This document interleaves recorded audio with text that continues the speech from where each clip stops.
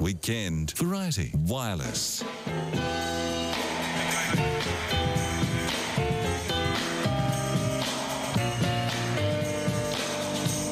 Good evening. Heads up for tomorrow night. There's a fresh Outsider tale with Gerard Hindmarsh. These things go straight into an archive called Weekend Variety Wireless. Outsiders Archive. Go to the webpage. All those archives are on the right-hand side for your listening pleasure. And we're proud to announce the Outsiders Archive is totally and utterly complete, which is marvellous.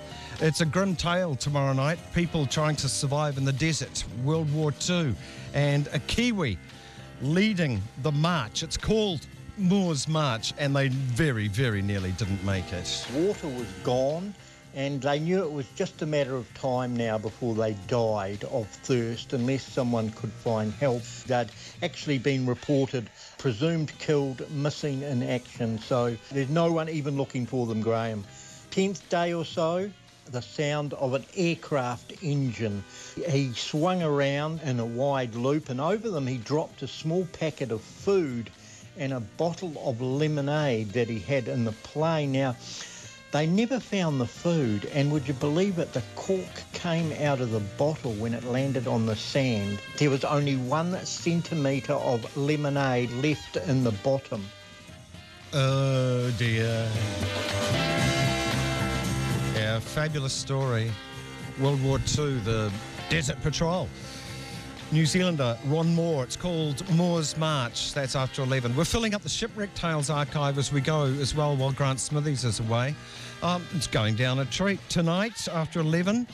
The story of the Empress of Ireland, rammed by a Scandinavian ship and sunk, and the Empress is a massive affair. This happened in Canada, St. Lawrence Seaway. Next up, though, we go to the movies. James Croot, all about Mission Impossible and all about the big shark carry-on.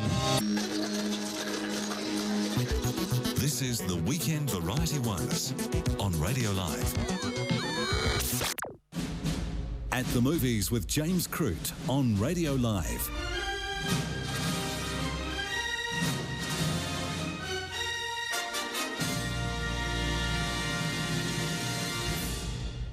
Sharks, big bloody sharks. It's almost a kind of franchise. Do something with a shark. It started with Jaws. Was there a Jaws 2, James Croot? Oh, was there a Jaws 2? There was a Jaws the Revenge, where the shark remembered who it was going after. I think Michael Caine it was in that. Yeah, that was Jaws 4. Of course, Jaws 3D was part of the 3D revolution of the 1980s. Is that the second 3D revolution before the third 3D revolution that we're now just out of? I can't remember. What Jaw are we up to? I think we got to 4. I think they stopped after Jaws the Revenge. But look, there have been a number of shark movies, shark franchises. Of course, Sharknado is generally considered the nadir of it. The point at which shark movies jump the shark. Oh, no, of course, in reference to Happy Days. Marvellous. Yeah, that's. I think it may be the pinnacle of Western wasting your time just on something it's like Milhouse from The Simpsons. What movie do you want to see? Tornadoes with sharks. That's brilliant. We've been and we've done it. It's like the height of the Roman Empire. It's downhill from now on. I believe that's now come to an end as well. I think it stopped at about 4 or 5. But yeah, we're talking about shark movies, of course, because there was one that was shot mostly here. Had a lot of Chinese money involved, so they had to go and take some shots over there in terms of exteriors. But it was mainly filmed in a tank in Kumeu. Oh, go Kumeu. Which I love. Marvellous. So, yeah, Jason Statham, Li Bingbing, who is one of the big Chinese actresses, Ran Wilson, Cliffy Curtis is even in there, getting to keep his own accent and ethnicity this time. That's nice. Lovely, isn't it? Although they are actors, they should be able to do both. True, but it's nice to have him recognised, for not being some kind of Middle Eastern terrorist. Good one. Well, one of the solutions... Or Colombian drug lord. Right. One of the solutions for, I suppose, maybe a slightly lurching franchise, and that's a big fish with teeth, is just make the fish bigger. And that's what we've got. The Megalodon, which was a real animal, luckily a long time ago extinct. Is it like the moa? Yeah. But obviously it was around way before Samoa, it has to be said. But yeah, it's the giant of sharks, if you like. Yeah. It is a descendant of it. There are a lot of people who debate its actual genealogy and et cetera, et Oh, cetera. who cares? It's big and it's got teeth. Yeah, exactly. This one, of course, has as with all great horror B-movie nightmare scenarios, has this absolutely insane scientific premise that they're somewhere near the Marianas Trench. There's been this layer of ice which has been impenetrable for millions of years, Right. and down below it is this whole other world with teeming life that we've never seen and that has never seen us, and includes a megalodon or two. Right. And naturally, scientists being of the Jurassic Park variety, they cross that line, break it up, and something comes back with them. Yeah, the shark, the Meg. Exactly. But of course, we're also talking action movie here, so that means that great Commonwealth Games diver Jason Statham is there to answer the call and save everybody. But of course, his ex-wife is one of the people who needs rescuing. He's already been traumatised by a previous incident where he faced down this beastie that no one believed existed, and so he's got to prove his worth and be jaded at the same time. Look, if anybody can pull it off in the modern age, Well, it's very it's much Jason like Statham. the very much like the first Jaws and that's right. the wreck of the Indianapolis. Oh, the sharks. Yeah, no, there is very much that kind of feeling about it. The other thing was that it's based on a book that's about 20 years old, and it was going to get made about 20 years ago, but then some dastardly rival studio came up with a movie called Deep Blue Sea, which had genetically enhanced sharks, which then started attacking people like Samuel L. Jackson. And it's famous for one great shock moment because nobody expected it to happen. There aren't too many of those in this. Everything is kind of telegraphed from the get-go as to what's going to happen. So this definitely is that old school kind of Jaws/Piranha, beast movie where you just know there's going to be a small child and a small dog involved at some point. Oh, all right. Okay, I'm channeling my inner 14-year-old. Does anyone get bit in half and does the guts come out? There's a little bit of that, but of course we've moved, I hate to say it, but we live in more PC times, Graham. Oh, get out. So in order to make all your money, particularly when you've ploughed hundreds of millions into a project like this, you have to make it PG or M at the max. Oh, and kiddies, what was Jaws? I can't have been very old when I saw Jaws, and it ruined my summer at Waipu Cove. I'm pretty sure it's been an M most of its life. It might But be that one meant of those I was allowed to go. Well, yeah, it would. Yeah. Oh, anyway. And I people got bitten in half there. That's true. That's true. Okay. I'm not sure of its actual history, but it's suggested that it's always been an M, those senses. Okay. The 70s were a different time, Graham. Yeah. Just look at Watership Down. Yeah. You've seen the movie, you've heard the song, now try the stew. Yeah, precisely. How many children's childhoods did that destroy? Yeah, Brothers Grimm. We could go on. Okay, and when I just saw some Jaws action, the first movie, a little while ago, and gosh, isn't CG amazing? Because it's a shitty shark, isn't it? Well, Spielberg had all sorts of problems with that shark. I mean, it was a famously troubled kind of a movie. But he did the job at the time, though. It was fine. That's the thing. He managed to turn it around into something believable. But yeah, we just laugh at the shark now, don't we? Yeah. But having said that, he did find magical ways of keeping the shark out of the movie as much as possible. Yeah, true. Oh, look, it was a well-made thing. He's no dummy. There was great tension. And did it work? Hell yes. All right, Megalodon. What do we go and watch it for? Jason Statham going nuts. Okay. And punching a shark. And punching a gigantic shark. And I take the shark. The shark's as big as like 3 double-decker buses. 75 feet or something ridiculous. 75 feet. That. Is the shark any good on the screen? Oh, look, it's like any other CGI shark. It doesn't look too ropey, but it's not great. I still think Barry Humphries provided the best animated shark in Finding Nemo with Bruce. Oh, yes, of course. All right. Now, who'd have thunk it all those years ago when this was on the telly. One of the finest themes too. Oh, definitely. Great percussion by Lalo Schifrin. It's a franchise. It's a modern movie, massively successful, big screen franchise. Mission Impossible, James. Yeah, and look, this was dead in the water. What? Near 20 years ago, so they had a couple of stabs at it. They kept on changing director. John Woo, the famous Asian director, made one about 2000, which I think was set in Sydney amongst other places. And that was awful. And people said that was the end of it. Then they got genuine fix-it man and J.J. Abrams, who of course has attacked Star Wars and Star Trek since then, and he came and fixed it up a bit. But in the last couple have been bloody great. They've probably outborn Bourne, which I think nobody expected back, sort of in the early 2000s. That's for sure. Yeah. And really, although his character is particularly bland in this, it's been the making of Tom Cruise. It's really kind of kept him afloat when anything else he's tried has kind of sunk badly, like last year's Mummy reboot. His Ethan Hunt is just the perfect kind of bland everyman who can do these amazing stunts. And the thing is that Cruise certainly appears to do them all himself, including breaking ankles and things. Yeah.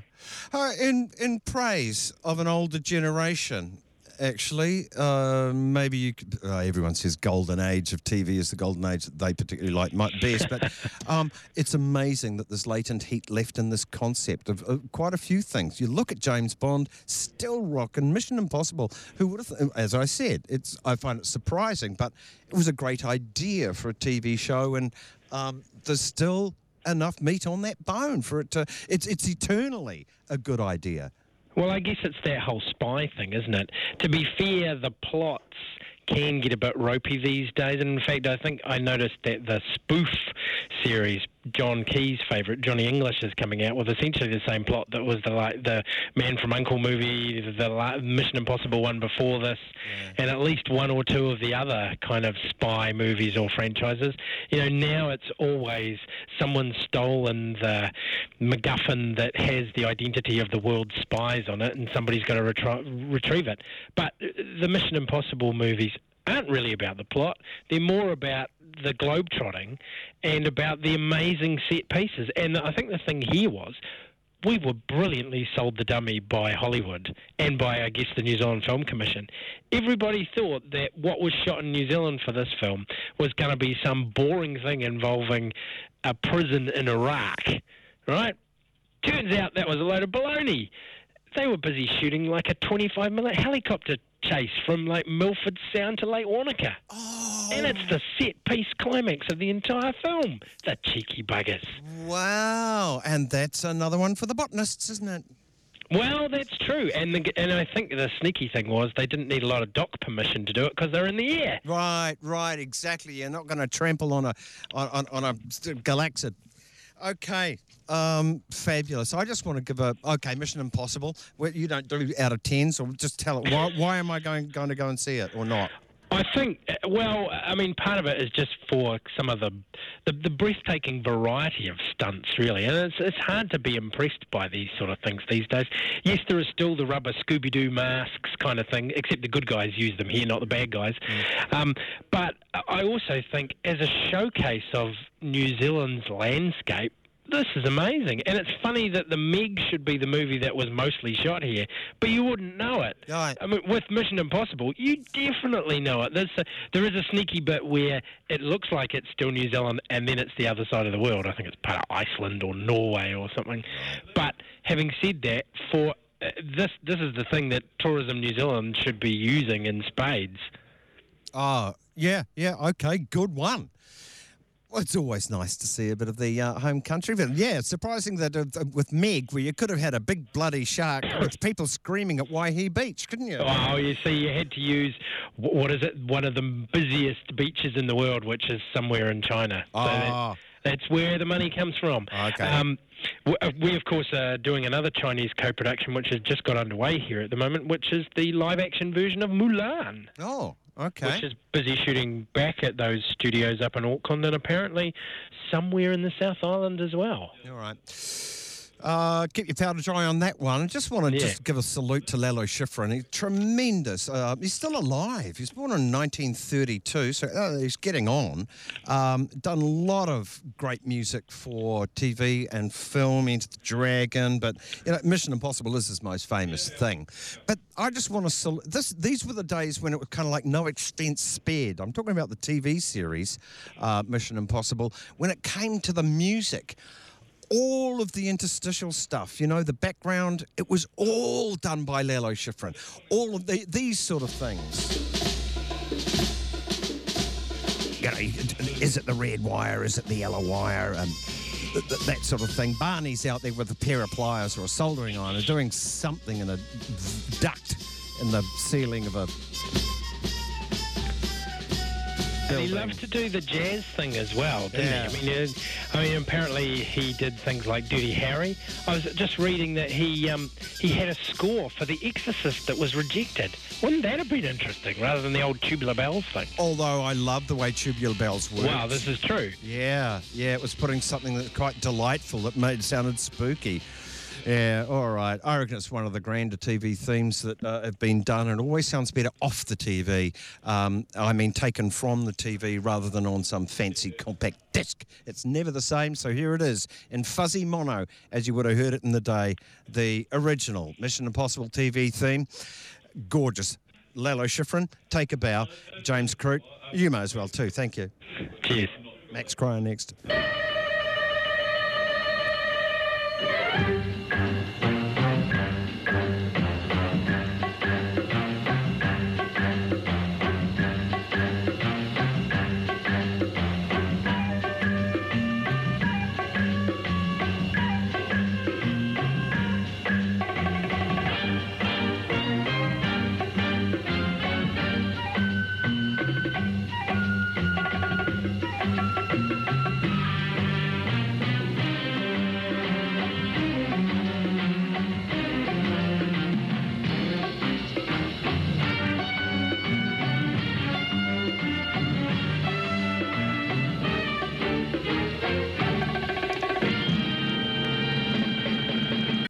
The most interesting radio show on planet Earth.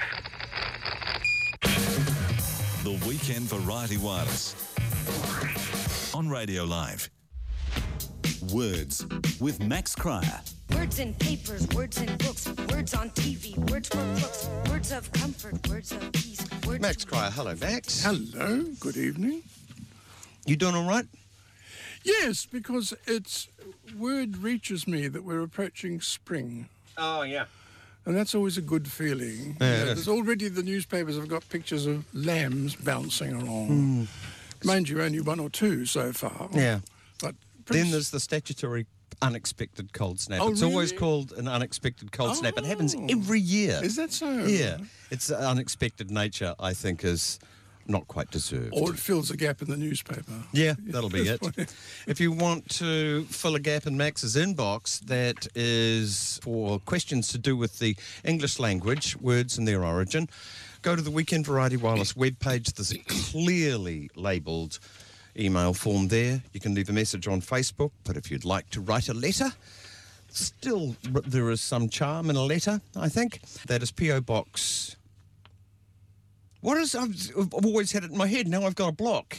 Yes, you have. P.O. Box 800, I think it is. Well, I better check before I say that. Yeah, I hope you... Well, have a check during the commercial break. Tell the listeners don't... 880, P.O. Box 880, Simons Street, Auckland, SYMONDS. I found the right file in my brain. Next week I'm going to write on a big poster and stick it on your studio wall. Thank you. That would be very useful. First up, though, our word of the week is plastic. Plastic. Well, the word comes from ancient Greek, the word plastikos, which means to form or reshape. Now, hundreds of years later, it began to be used referring to substances and also surgery where basic matter could be moulded. You see, the clue is reshape or mould.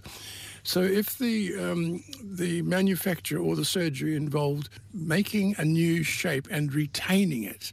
Now, in English, originally the word plastic was a noun, meaning able to be formed, and the word was first used in 1855 when a man named Alexander Parkes invented something to replace ivory. And it was known as Parkesine. I don't know where he used it. Parkesine. Parkesine, I like that. I'm writing that down. I love using antiquated words. Parkesine, Parkesine. Parkesine. I have a vague idea that he used it for piano keys. Right. Have you told the Department of Conservation they've got all sorts of trouble with ivory on theirs? Well, it's not their, but Parkesine is not their problem because it's invented. But Parkesine didn't really take off, and after 1909 there came Bakelite, which was much more successful, and that lasted for decades. Don't tell me that was made by Mr. Baker. No, it wasn't, but there are some of us who still remember Bakelite. Bakelite was impressive. It was based on phenol and formaldehyde. It was totally synthetic. It was not based on any natural material. And what we call plastic nowadays is mainly created from ingredients from petroleum out of the earth. And notice this carefully. What is known as plastic surgery means remoulding or reshaping parts of the human body, and that has been recorded in ancient India and ancient Egypt as long ago as 3000 BC. Ooh. The skill of plastic surgery is not new. It is very, very, very old. Repairing items such as a broken nose or restoring damaged ears after a battle to an acceptable shape. They stitched them. They somehow managed to recreate by careful means of replacement, a bit of flesh here, a bit of stitching there. They gave it a go. They succeeded because they were famous for it. Medical men from other nations travelled to the Orient hundreds of years ago to study how this was being done. And the first event of what we now think of as plastic surgery in our kind of thinking was carried out in Britain in 1815. Now, in early times, surgery of this nature was mostly seen assisting reform shapes which had gone wrong by nature or warfare, rather than cosmetic reasons. Now, the development of what we now regard as plastic surgery is very, very largely credited to the work of a New Zealander, the physician Sir Harold Gillies, who developed many of the techniques of modern facial surgery, caring for soldiers who were suffering from disfiguring injuries during World War I. Yeah, a wonderful, wonderful man. Absolutely admired on all sides. Realised that the psychological drama of being so disfigured was just as important as physical. Well, of course, psychological nightmare of having something about your ears, head, nose. It didn't move into beauty and glamour until hundreds of years later. Although there were those South American tribes and they weren't the only ones, who changed the shape of people's heads by wrapping them, because that was seen to be fashionable or status. That's true. There's binding of Chinese women's feet. Yes, none of that actually involves surgery, but you're absolutely right. I suppose so. I mean, changing the body in order to follow some fashion is not new at all. That's been going start on. with piercing an ear. I mean, what about tattooing, shall we mention? But no, we were talking Prince about... Albert's. Prince Albert's. We were talking about plastic, which means shaping or moving. And I did zoology at university, and plastic's used a lot there as a word, not as the substance. A thing like mammals and mollusks are extremely plastic forms. Yes. A mammal, you can think of an aardvark and think of a blue whale. I often think of a blue whale. They are two mammals, but just look at how different they are. Yes, well... And mollusks, you can look at a pippy or an octopus. Plastic forms. A mouse and a blue whale. Both mammals. There you go. Yes. Okay. This was heard on television. I think it was on the History Channel and was sent through. Have a listen. The artefacts recovered offer us fascinating clues about life in Shakespeare's theatres. These are purpose-built venues, and you had to go through a door and pay money, and this is what you paid. You paid a penny to get in to the main door, so you could stand in the centre, or you could pay another penny to get into the galleries around the edge, and a third one to sit at the top where you get the best view. So they all went into one of these ceramic money boxes, of which we've just got the lids, like piggy banks. They've got a little slot in the side where the coin's going to go. And at the end of the day, they would have gone back to the sort of management area, if you like, which is where they were smashed. That's why we have the pieces. And the whole lot, all the money, emptied into a box, and that's the box office. And is that where we get the term box office from then? Absolutely, these yes. Tudor theatres? Yes. OK, we're simply checking with Max because we don't take someone's gabbering on the TV's word for it. How did theatres get the term box office? Is this correct?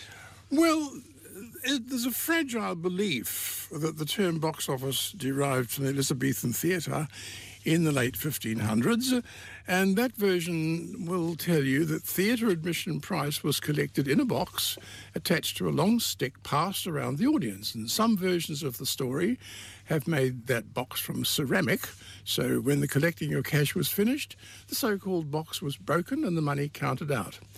Now, alas, this explanation doesn't hold up very well once you scratch the surface and start investigating, which is what I spend my days doing, because this explanation didn't emerge until 1786, which was 200 years after the 1500s. And so that explanation, I'm sorry to tell that person, is no longer taken seriously.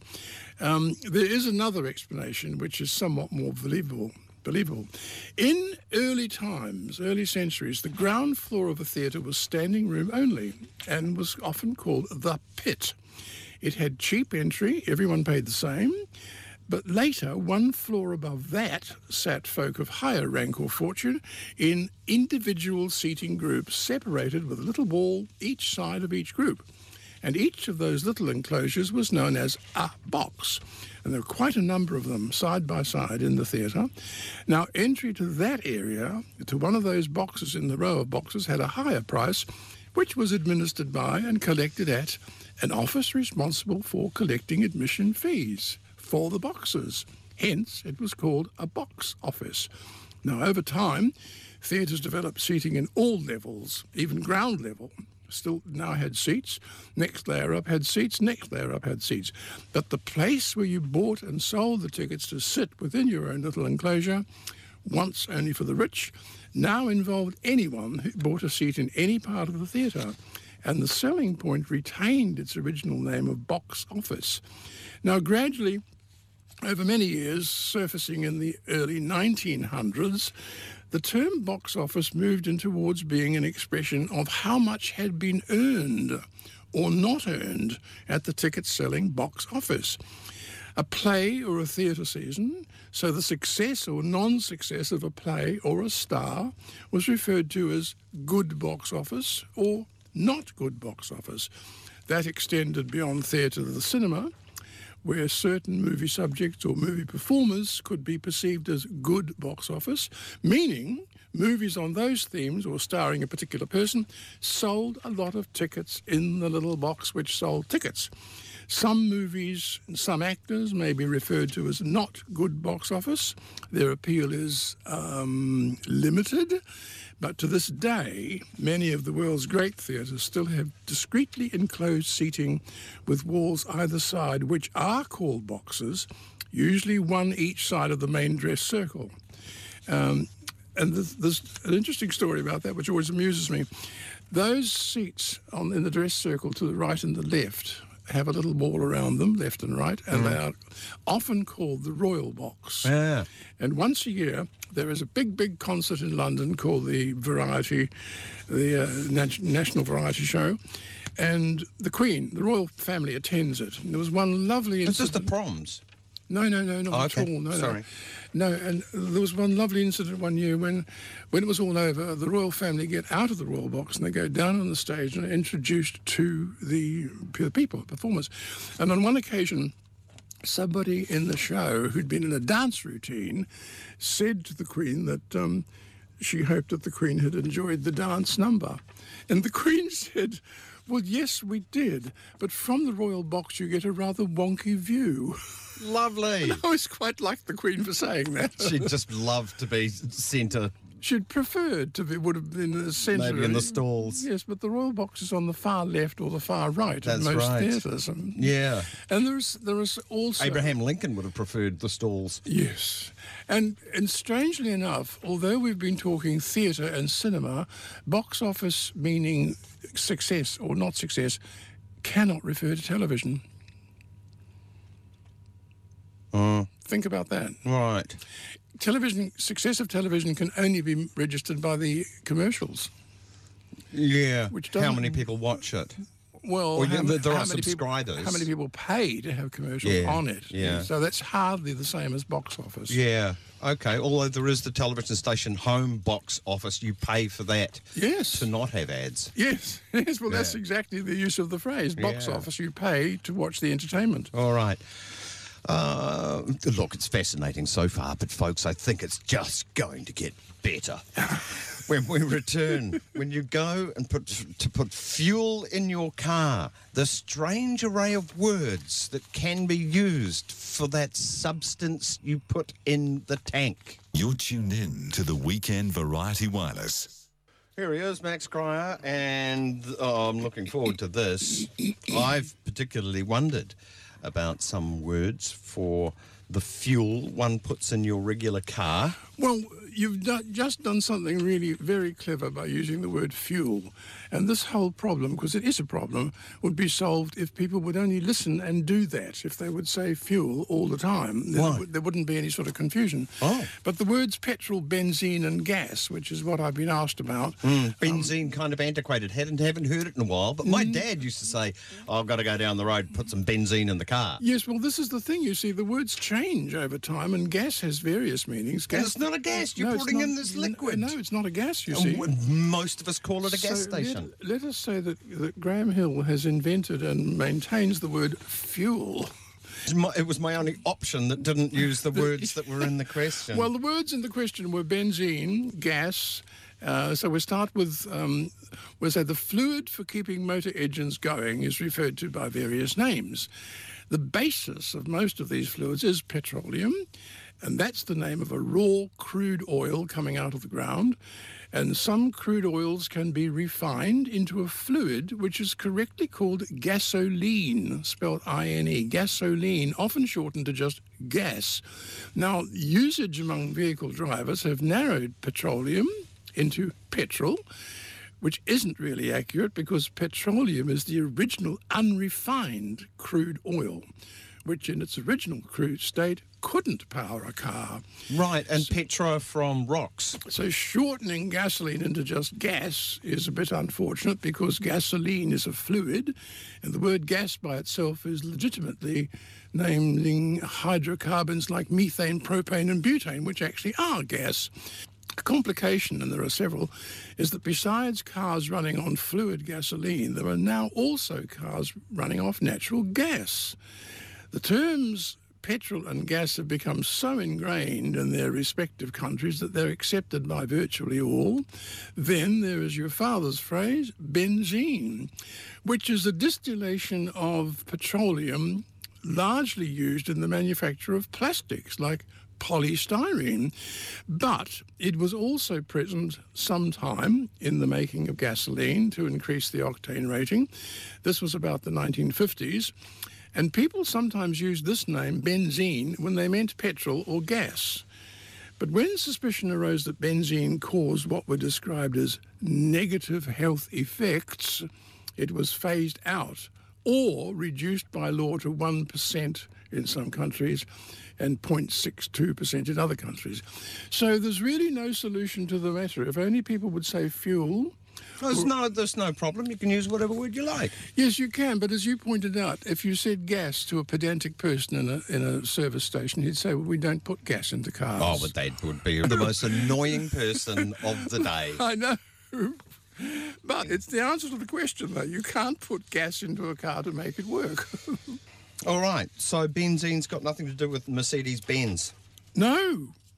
Oh, far out. Also, something from a documentary about wartime. Here we are.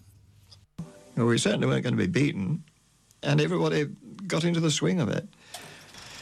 All prominent buildings were being sandbagged. Everybody was digging trenches or putting up Anderson shelters. It was a tremendous period. The whole country was mobilised almost overnight. Okay, an Anderson shelter. What on earth? New Zealanders are lucky enough not to know what that was and not to need knowing what it was and not to have ever heard of it, unless, of course, they're actually of British origin who've come to live in New Zealand after World War II. They were a very important part of the effect World War II had on Britain. The origin, the Anderson shelter, dated to 1939, before the World War had actually started. Britain's equivalent to the New Zealand Department of Internal Affairs is called the Home Office, and they saw trouble ahead. So in 1938, the British Prime Minister Neville Chamberlain placed a man called Sir John Anderson in charge of future air raid precautions. Anderson worked with an engineer called William Patterson, and they designed a small, inexpensive air raid shelter that people could build in their garden. The first was built in 1939 in London, and it was named after Sir John Anderson.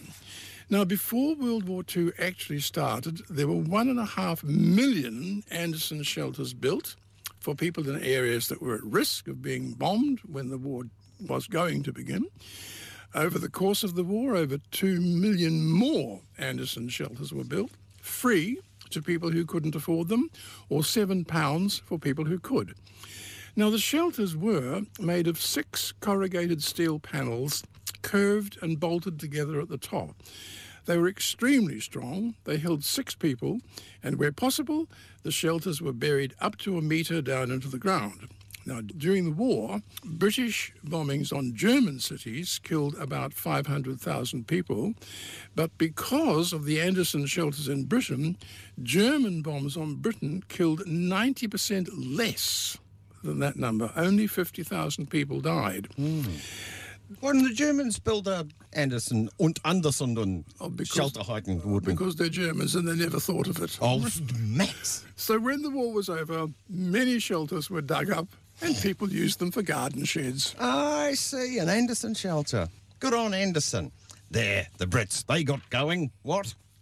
Well, yes, they always do. I was listening to a speech by Winston Churchill the other day, and he says, the French minister said, the important battle that England seems to win is the last one. Yes, he did. That's right. I remember that quote.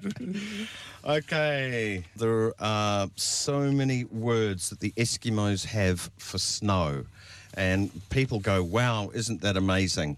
Eskimos or Inuit, whatever, you got nothing on the English language and the words for drunk.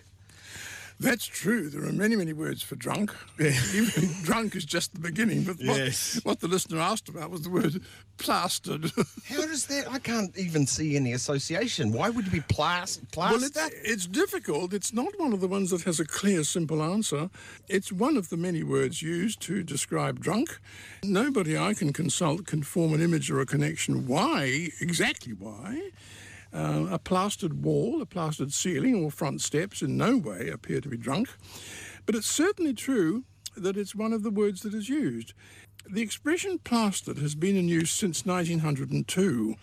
The most diligent of researchers cannot come up with a 100% guaranteed explanation of why drunkenness is compared to a dining room wall, but there are 3 explanations which have been put forward. There's no guarantee which of these 3 is the truth. Number 1, the inside walls of houses in Britain, in UK, built in the 1950s, were finished off to a very smooth surface by tradesmen known as plasterers. Now, many of those workmen were Irish, and they had a reputation for heavy drinking. Once they'd been paid, they were unlikely to show up for work again until the money had gone, sobriety had come back, and to the great frustration of the contractor. It is suggested that the term plastered arose during that era, but there's no actual proof. Theory number 2, this is the one that is more widely believed. The expression is related to the medical practice of putting a plaster over a wound. In this circumstance, a medical plaster is intended to soothe the wound and protect you from further pain. So, that theory suggests that drunkenness is a medicated state where you are happy to be protected from pain. You are plastered. Listeners, he's snarling and making rude noises. Number three. This is an explanation which has been put forward. It isn't proven, neither are any of them. This is the least pleasant. Somebody truly, definitely drunk is likely to perform what is politely known as a technicolor yawn. Oh. In other words, a projectile vomit, which, if they're standing near a wall, is like the wall being plastered.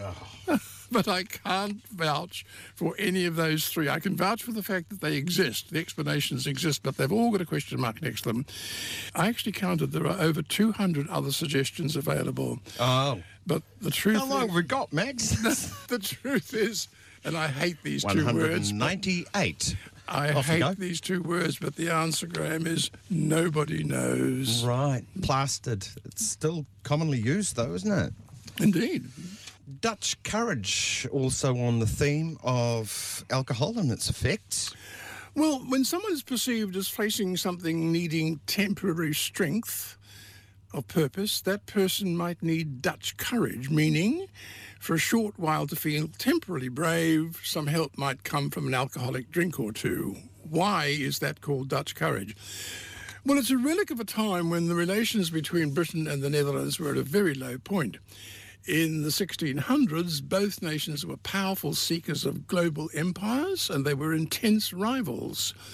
Because of this rivalry, there arose sayings invented by the English as a put-down of the Dutch. Dutch treat was based on the English observation that Dutch were very well organised financially and not given to reckless extravagance, qualities which are seen now as virtues, but interpreted then as being mean. Hence, you had the scenario that if a Dutchman invited you to a meal or a drink, then you went, but you paid for yourself. I'm speaking hundreds of years ago, in case anybody Dutch is listening, because this is some evil vibes between England and Holland which no longer exist. The saying remains, Dutch treat, but it has, instead of being a put-down, it's actually now a social custom which is not meant to be mean at all, quite graceful and sensible. Many of the anti-Dutch sayings have faded, but a couple survive. Dutch courage means false courage brought about by alcohol. Right. Because the Dutch people were put down as being too fond of the bottle, which simply isn't true. Dutch courage, as a term, dates back 350 years when English soldiers were fighting in the Anglo-Dutch wars. There grew a belief that the English soldiers noticed that the Dutch soldiers were enhancing their courage before battle with a Dutch-invented drink called Genever, which was later known as gin. So the belief exists that the English soldiers also acquired this new drink, Genever, to drink before battle because of its calming effect, and then it became known as Dutch courage, brought on by the alcohol of what we now call gin. Gin being the English version of the Dutch Genever, which is where gin comes from. William of Orange became King William of England, and he was actually Dutch. He was invited in. The English were pleading. And he brought something with him that created a great effect in England, otherwise known as gin. Oh. By the 1700s, gin was widely available in London, but the term Dutch courage remained quietly in use, meaning, quote, a false temporary confidence gained by drinking alcohol. There's a few of those sayings in English which were meant to be a put-down of Dutch 100 years ago, and only one or two survive. A Dutch auction goes backwards, and that's no longer an insult. That's done quite commonly. Double Dutch was originally the put-down named for any language an Englishman didn't understand. It's all Greek to me. And the one which started as a put-down but has become quite pleasant is Dutch treat, where people are gathered to dine together but all pay their own bill. Yeah, okay. So it was James II, wasn't it? The English got sick of James II because he went all Catholic. And then they invited in the Dutch. And that from then on, I don't think there's been a problem between Britain and the Dutch, has there? No, it was all like, thanks very much. You're really quite nice people. Of course, very tall, great volleyballers. And there was the Dutch. They're the tallest nation on earth. Tallest? Yeah, apparently so. On average, tallest nation on earth. And I've always wondered, because they live in such low lands, it floods a lot. Maybe it was an evolutionary thing, and only the tall ones could keep their heads above the water when the dike broke. And all the Ronnie Corbetts floated out into the North Sea. Except that he survived. And didn't, well, in England he did, because he was on higher ground. He needed to be. All right, all yours, August the 18th. August the 18th. We've never in New Zealand had a House of Lords. Never. But in 1852, the government of New Zealand organised what was called a Constitution Act, whereby the House of Representatives appointed 10 people to a lifetime position in an upper house of Parliament called the Legislative Council. Now, that could amend or eject bills passed in the ordinary Parliament. This system and this balance of power remained for 98 years until 1950, and the National Party didn't agree with that balance of power. So on August the 18th, 98 years ago today, the National Government voted out the Upper House Legislative Council and its privilege of permanent membership. Oh, okay. Max, fabulous as always, and if you want to ask Max something for the inbox, just go to the Weekend Variety Wireless webpage. There's an email form there. You can leave a message on Facebook, and the other method is good old mail, P.O. Box. What is it, Max? Did you put up the sign yet? Have you put up the sign yet? You're the one that knows the box number. 888. You were going to put the sign up for me. You were going to put the sign up. You've had ages. P.O. Box 8880 Simon Street, Auckland. Okay. Get your vivid marker out, Max. We need that sign up.